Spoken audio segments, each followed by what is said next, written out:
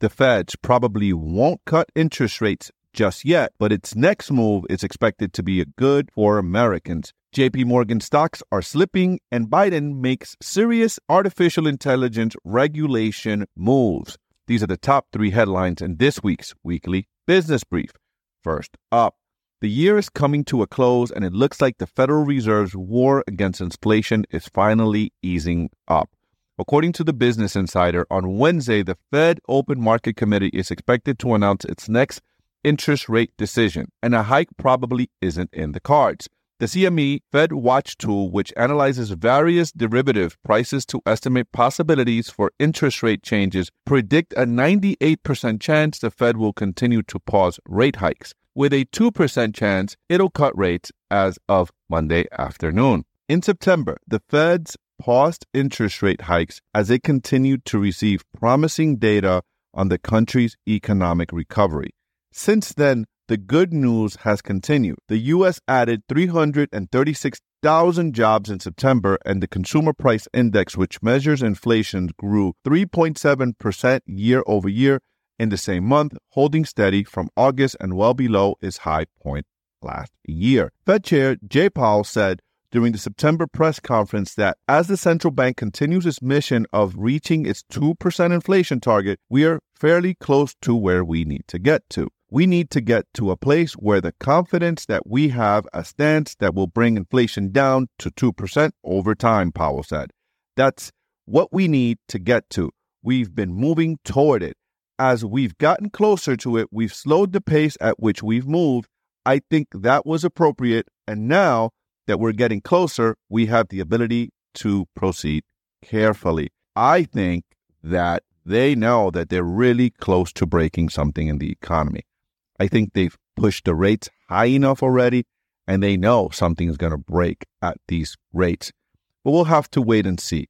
It is a good sign that they are slowing down on these interest rate hikes. I hope that next year, sometime they start easing up and bringing the rates down a little bit. I know there are many that say, hey, we need to hold for longer. It's good for the economy. It's going to be very painful for many, many Americans with credit cards, rates going up. Many of you already experiencing your monthly payments going through the roof as credit card debt is not fixed debt, and those interest rates are variable. We're also seeing student loans. They're starting to come due. They started coming due in October.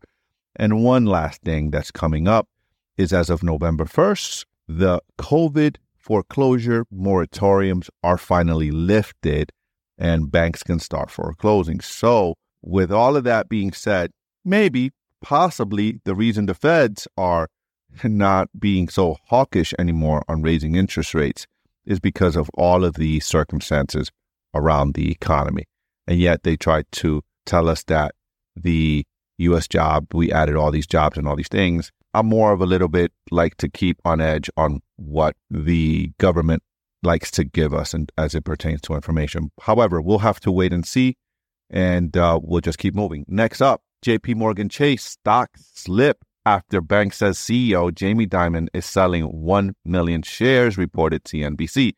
JPMorgan Chase CEO Jamie Dimon will begin to sell 1 million shares of the bank he runs next year, the company said Friday in a filing. The plan sparked concern that Dimon, 67, could be contemplating retirement.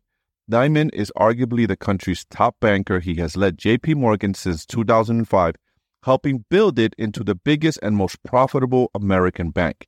His stewardship included navigating JPMorgan through 2 banking crises, helping stabilize the industry by acquiring failed banks. Before now, Dimon has never sold shares of JPMorgan except for technical reasons, such as exercising options. He has also spent his own money snapping up JPMorgan shares in the past. Shares of the bank slipped 3.6%, worse than 2.3% decline of KBW Bank Index. This is a reminder that the CEO is getting closer to retirement, Wells Fargo analyst Mike Mayo said in a note. Dimon may transition from his current role in about 3.5 years if prior statements prove accurate, Mayo added. A spokesperson for the New York-based bank said the move wasn't related to a succession planning and that Dimon has no current plans for another sale, though his needs could change over time. I don't know, guys. When it comes to bankers and the banking industry, they have a track record of not being a trustworthy industry.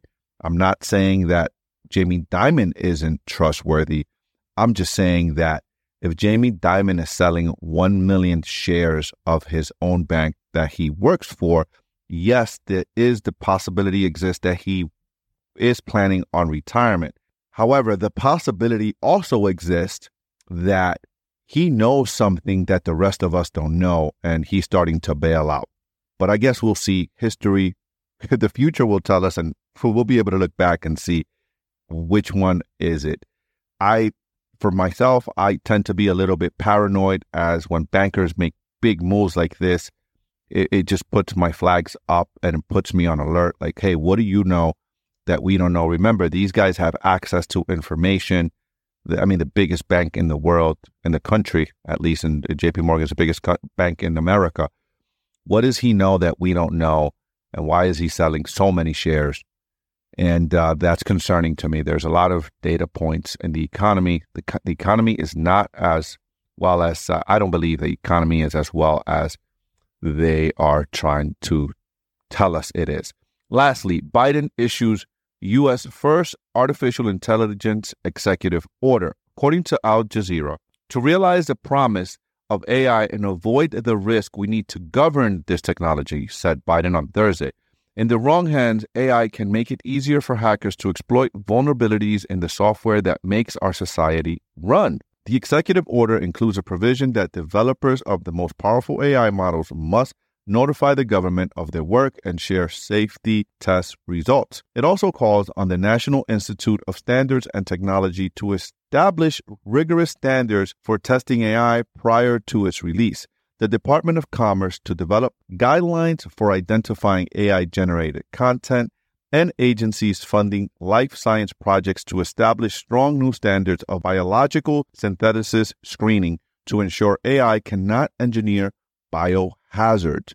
Biden also called on Congress to pass data privacy legislation and for the Department of Justice to address algorithmic discrimination among landlords and federal benefit programs. White House Deputy Chief of Staff Bruce Reed hailed the measure as the strongest set of actions any government in the world has ever taken on AI safety, security, and trust, and the next step in aggressive strategy to do everything on all fronts to harness the benefits of AI and mitigate the risk. I personally think that this is a good thing. AI could turn into something wild if it's not regulated. However, the other side to that is that we know that a lot of times where the government puts their hands in, they tend to hurt innovation. And so we'll see where this one goes. I think this is good. I think AI needs some sort of regulation, just like I also believe that the social media companies need some sort of regulation and what they allow and what they don't allow. So this is a very complex subject to navigate, and we'll see where this goes. And let me know, what do you think? Do you think these laws can actually regulate AI? And this has been your weekly business brief. I'll see you guys next week. Peace.